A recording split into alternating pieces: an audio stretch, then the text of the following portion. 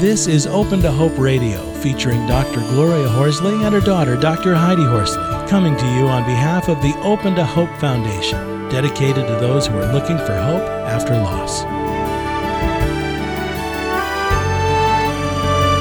Now, here's Dr. Gloria. Welcome to the Open to Hope Show. I'm your host, Dr. Gloria Horsley. And generally, I have my co-host, Dr. Heidi Horsley, on, but we've been doing public access television, and Heidi flew out here to California to do a show with us, so she was heading back to New York today. So anyway, but I've got another New Yorker on the phone for you, or a New York metropolitan area that you'll be happy to hear, so you'll hear from that New York contingent. Well, I met Carol Scibelli at Soaring Spirits Foundation, Michelle Neff Hernandez's organization for bereaved widows and widowers. And Michelle has a great camp every year, Camp Widow. It's lots of fun. I hate to say fun. Carol and I have to talk about this on the show, but it is a lot of fun. I don't know. There's something about getting a group of people together who've had a loss and are adults. It's a little harder. Sometimes I do the child loss things and compassionate friends. That's a little tougher, but I will tell you, the widows and widowers know how to party. They're a lot of fun. Anyway, Carol's a comedy writer. She has been, and a stand-up comedian for many years. We'll talk to her about that. And now she's a popular speaker. She's become a widower, and she's written a wonderful book. It's called Poor Widow Me, and it is moments of feeling and dealing and finding the funny along the way. And there's some funny, wonderful little comments in this book, and I think you can get it on Amazon. We can ask Carol. She might have a website too. But it's a fun book, and I like it because it's an easy read, and she's just got, kind of little comments in here like I'm still here, and trust, and naming the baby after Jimmy, and why am I mad at him, and dead man talking. I left that, too old to die. We'll talk to us about just the little blurbs at the top are great, and it's a fun read, and I really enjoyed it. Even though I myself am not a widow, I found it very wonderful and amusing, and I would suggest that you get it for friends who have had a loss, but also take a look and read it yourself. It's fun. Well, Carol, thanks for being on the show today. It's my pleasure. It's great. I love the way you actually said everything. I have nothing left to I've said it all for you. Well, you said it all. Right. Now your husband, James, he died of leukemia, right? And very quickly. He died of I can't say, this is interesting, Gloria, because he died of Burkitt's lymphoma. And I'm from, if your listeners know where Queens, New York is, you get a Queensy kind of accent. So when I tell a group, my husband died of lymphoma, I sound a little bit, I don't know, kind of low class. So I always say to the group, I say, well, ask me what my husband died of. And they go, what did your husband die of? And I say, he had a heart attack, because I can say that. Now, so I don't like to dwell on what he died of, because it's just embarrassing to pronounce. Anyway, it's been 6.5 years, and I got to tell you, every year, for anyone who's listening that's had a recent loss, every year is so different. It's for me, and for all the widows I've spoken to, as you mentioned, Camp Widow. We've both talked to many people who have had this kind of loss, and what Michelle has done with Camp Widow, as you know, she puts little name, and along with the name tag, she has how long has it been. So you know who you're talking to. If you're talking to someone who it's like 0 to 6 months, sounds like a onesie size. But 1, 2, 3. If you're talking to someone it's been 4, 5, 6 years, it's a very different conversation, of course, than if someone who it's just been a year. They're still in that foggy, awful, I don't know what I'm going to do today kind of feeling, right? Right, exactly. Mm-hmm. By the way, Ian, our engineer here, is kind of my co-host today. Hi, Ian. Hi, Gloria.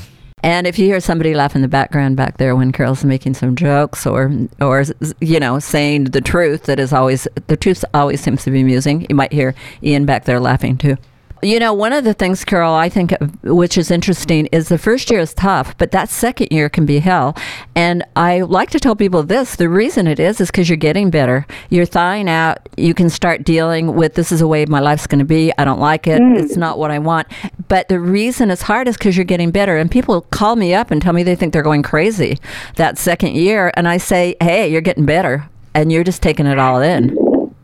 I had the same experience. and I didn't know you then, but I would have loved for you to tell me I was getting better, because my husband died within, 5-6 weeks. So for the first year, not only was I in a fog, but I kept thinking, what were we doing last year at this time? What were we doing last year at this time? Because it wasn't years. A lot of people, their husbands are sick and wives are sick for years. So then when the first anniversary came along, it was, this is my real life, because last year he was gone at this time. Right. Last year he was gone. And I realized, I have to do something and get my life together as a single person. Single is a hard word for me, too, because we were high school sweethearts. I was never single. That was a harder word than widow to me, because people would say to me all the time, "Hey, you're single, you could do that." And I go, I am? Oh my God, now I love it, of course. Now it's like, hey, I'm single, I can do what I want. It's amazing. Those are the stages that the doctors don't talk about, right? Right. Yippee! Now I can rock and roll. As I said, those widowers group can be pretty fun. Tends to be heavy on the widow side, and I'm like, wow, some of these widowers around ought to figure out that Camp Widow is the place to rock. We should really ask the death certificates to make sure that they're qualified and they really have a dead wife somewhere, and not just going to check out all the women, right? Right. Because you never know. There are some cute gals there. Well, Tommy, what did you do with James's stuff, and when did you decide to do it, and what did you do with his shoes and socks and ties? That's interesting. Well, the first thing, I got rid of the toiletries right away. I felt they were unhealthy. Mm-hmm. So that's one thing out of the way. But as far as the closet, I have a nice walk-in closet, and I spent a lot of time talking to him in the closet, talking to his stuff.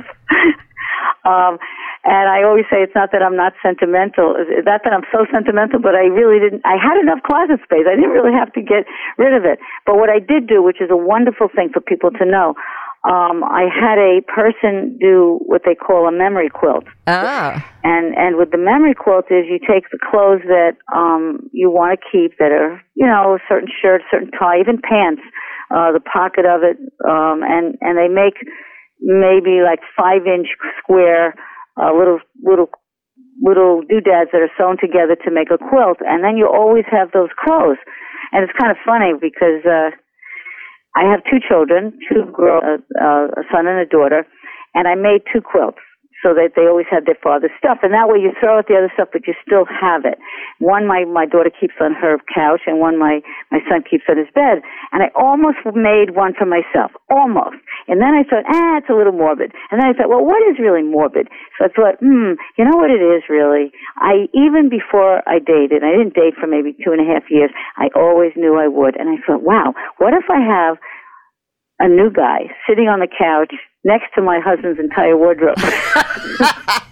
Like, how would that play out? And then what if by fate, new guy has the same shirt on as one of those little squares? I mean, really, it would be a little distracting, if anything, right? Oh, yeah. But a memory quilt is a wonderful way to get rid of the clothes and yet keep them at the same time. Now, one of the things when I was talking to you at Camp Widow, you were talking about the fact that you got to worry about where you put the pictures in the house if you're going to date, right? Oh yeah. I had at one point I did have a relationship. My very first, by the way, not that everyone needs to know that, but I'm not a slut. So I was 17. My husband and I started dating. We're married for 33 years, and so the first guy that I was actually intimate with, we go up the stairs, and smack right there is a picture of my husband and me, a big 8x10, and at some point I had to take it down, Right. It's just not, it's not really fair to someone else. And I think today I would be different now. Like I said, it's 6.5 years, but at that point it was like 3 years. I had my foot in both worlds. Right. Which and is you got to feel thing. guilty when you see the picture up there and you're going up the stairs with the guy. I didn't really feel guilty. I had a funny experience with about to go up the stairs. We were in the family room. I have a fireplace, and he was about to light a fire. Okay, Nice and romantic. This was new guy. This was going to be the night. Tonight's the night, as they say, right? Right. And my daughter called, and of course, you always pick up your phone for your daughter, so for your kids. So I picked it up, and she had gone to see a psychic that day. And she said to me, "Oh," and I wanted to hear, but I was a little distracted, and I didn't want her to know what I was distracted with. Your mom's about to have sex for the first time with another man. I didn't think that was appropriate, even though she's grown. So she said, "I just got to tell you what the psychic said." I said, "Okay, real fast." She said, "Daddy's in the fireplace." Ah. And new guy is about to light a fire, and I said, "Oh my God!" And so I decided. So I'm talking to the fireplace. Okay, I said to Jimmy, my husband, I said, "Okay, I'm going to do it, but I'm not going to enjoy it." And then we just went upstairs. Then afterwards, while he's snoring, I went downstairs and I said to the fireplace, "All right, I enjoyed it." I'm telling you, it was such an easy transition. I'm embarrassed to tell you that. You didn't even ask me that. Why am I telling you this? Let's forget it. Let's change the Because subject. there's somebody out there who wants to know, and they are wondering what the heck, they're going to do about this going on. Oh, okay. Was it? Well, okay, someone out there wondering. It really, for some reason, I got a little teary, but I was ready. When you're ready, you're ready. And he actually said to me, I said, "This is my first time with someone else." And he said, "I know." And I said, "What does that mean?" He said, "Well, I know you got married very young, and I know I assumed you didn't cheat and you haven't dated very much." I said, "Oh, okay." So what if your kids don't want you to date? I'm out there and the kids don't want me to date. It's funny that you say that, because I've told people that my kids they're exactly like that. My son was 25 and my daughter was 29 when their father died. And you'd think that they would be supportive, and they felt very strange about it. What I did do, which is an interesting, maybe a good idea for other people, when I did meet the person that I had a year-long relationship with, after a few months, I think it was June, I had a barbecue. And I invited all my husband's good friends, even my mother-in-law. Wow. So that they could see from a distance, that they wouldn't have to be one-on-one with this man, that, let's say my husband his best friend had his arm around this guy, and that they were accepting in my own house. So it was where they grew up. So it had all those elements of familiarness and acceptance, and this is what we do. This is the way that life goes on, and it doesn't take, and that other people who are mature adults are accepting. My mother-in-law was wonderful. She was really, this is her son, so you would think that she would have a hard time, but of course, anyone gives her attention. We always used to say, if Jack gave my mother-in-law Fanny attention, she'd say, "He's not such a bad guy." and my boyfriend at the time was very solicitous of her and very kind, and so she appreciated that. But that's what I did, and little by little they grew to see that life does go on. It's a good lesson for them, really. All right. How did they feel when you broke up with him? Probably relieved. All that went out the window. Oh, Mom's happy. She's much happier alone, I think. So they weren't that attached. Okay. I think again, time is everything, as you know. Timing. If I haven't been with anyone for a couple of years now. If right now I think. Okay, I'm going to ask you a really strange question, but I know the women want it out there. How do you make sure the guy's got a condom, and should you do it, and that kind of thing? How do you tell them? Oh, that's interesting. A condom. Well, are we supposed to use a condom? Did I take a? Oh, how irresponsible of me. You're right. I did ask him when the last time he had. He said, "Ask me anything." I said, "Fine." I said, "When was the last time you had you made love?" And it was a few months before.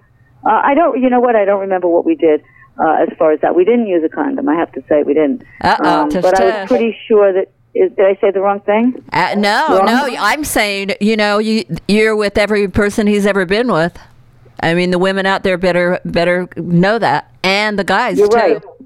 Mm-hmm. You're right. I made a mistake. I took a shot and a chance, and I shouldn't have. Absolutely. Right. Shame. I'm sure a lot of them taking a shot out there, but, we do need to think about that. And there's some irresponsible people that can prey on widows and widowers, so, you got to be careful.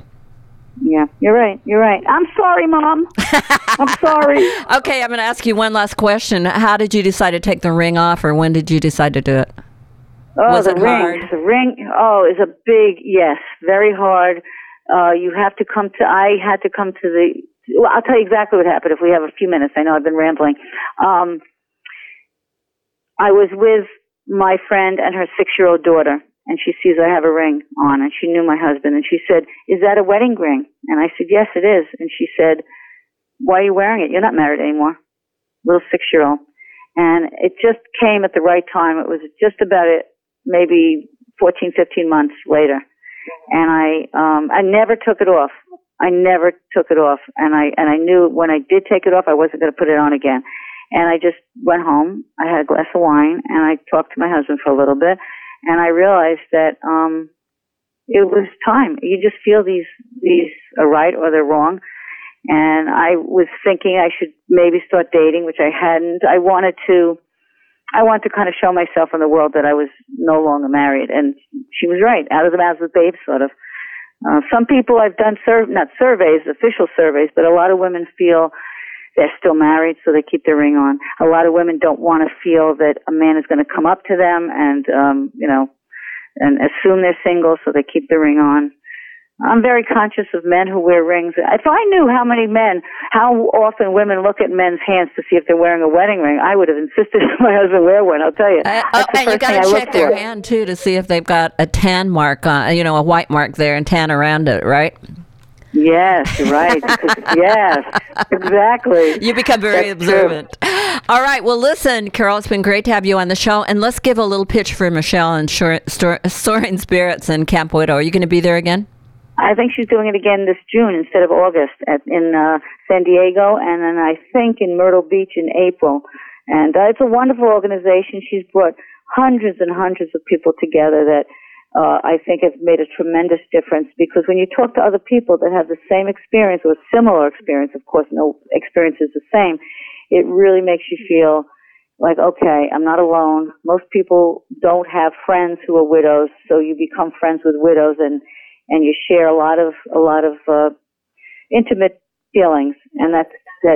And it's fun, and you can visit Soaring Spirits on the internet, and they've got you can connect up with them. I can't remember what she calls it, where you write different things, blogging. She calls it something I can't remember. But anyway, tell people how to get your book. Oh, thank you. You can get my book, Poor Widow Me, on Amazon, or you can go to my website, which is www.poorwidowme.org or CarolScibelli.com. All right. And I'm writing it as a play now. It's going to be an off-Broadway play. Are you? Yes. Oh, fabulous. Mm-hmm. I'm excited. So that's something. All right, I know you're Carol. a real theater goer, you and your husband. Oh, big time theater goers. In fact, Book of Mormon is here now, and I know you've had a little investment in that. And it's in San Francisco. Smart girl. You can tell us how smart Carol is. Even a blind squirrel gets a nut every now and then. Hey, Carol, thanks for being on the show, and I'll look forward to seeing you soon. Thank you so much. Ian, tell Carol goodbye. Bye, Carol. Bye.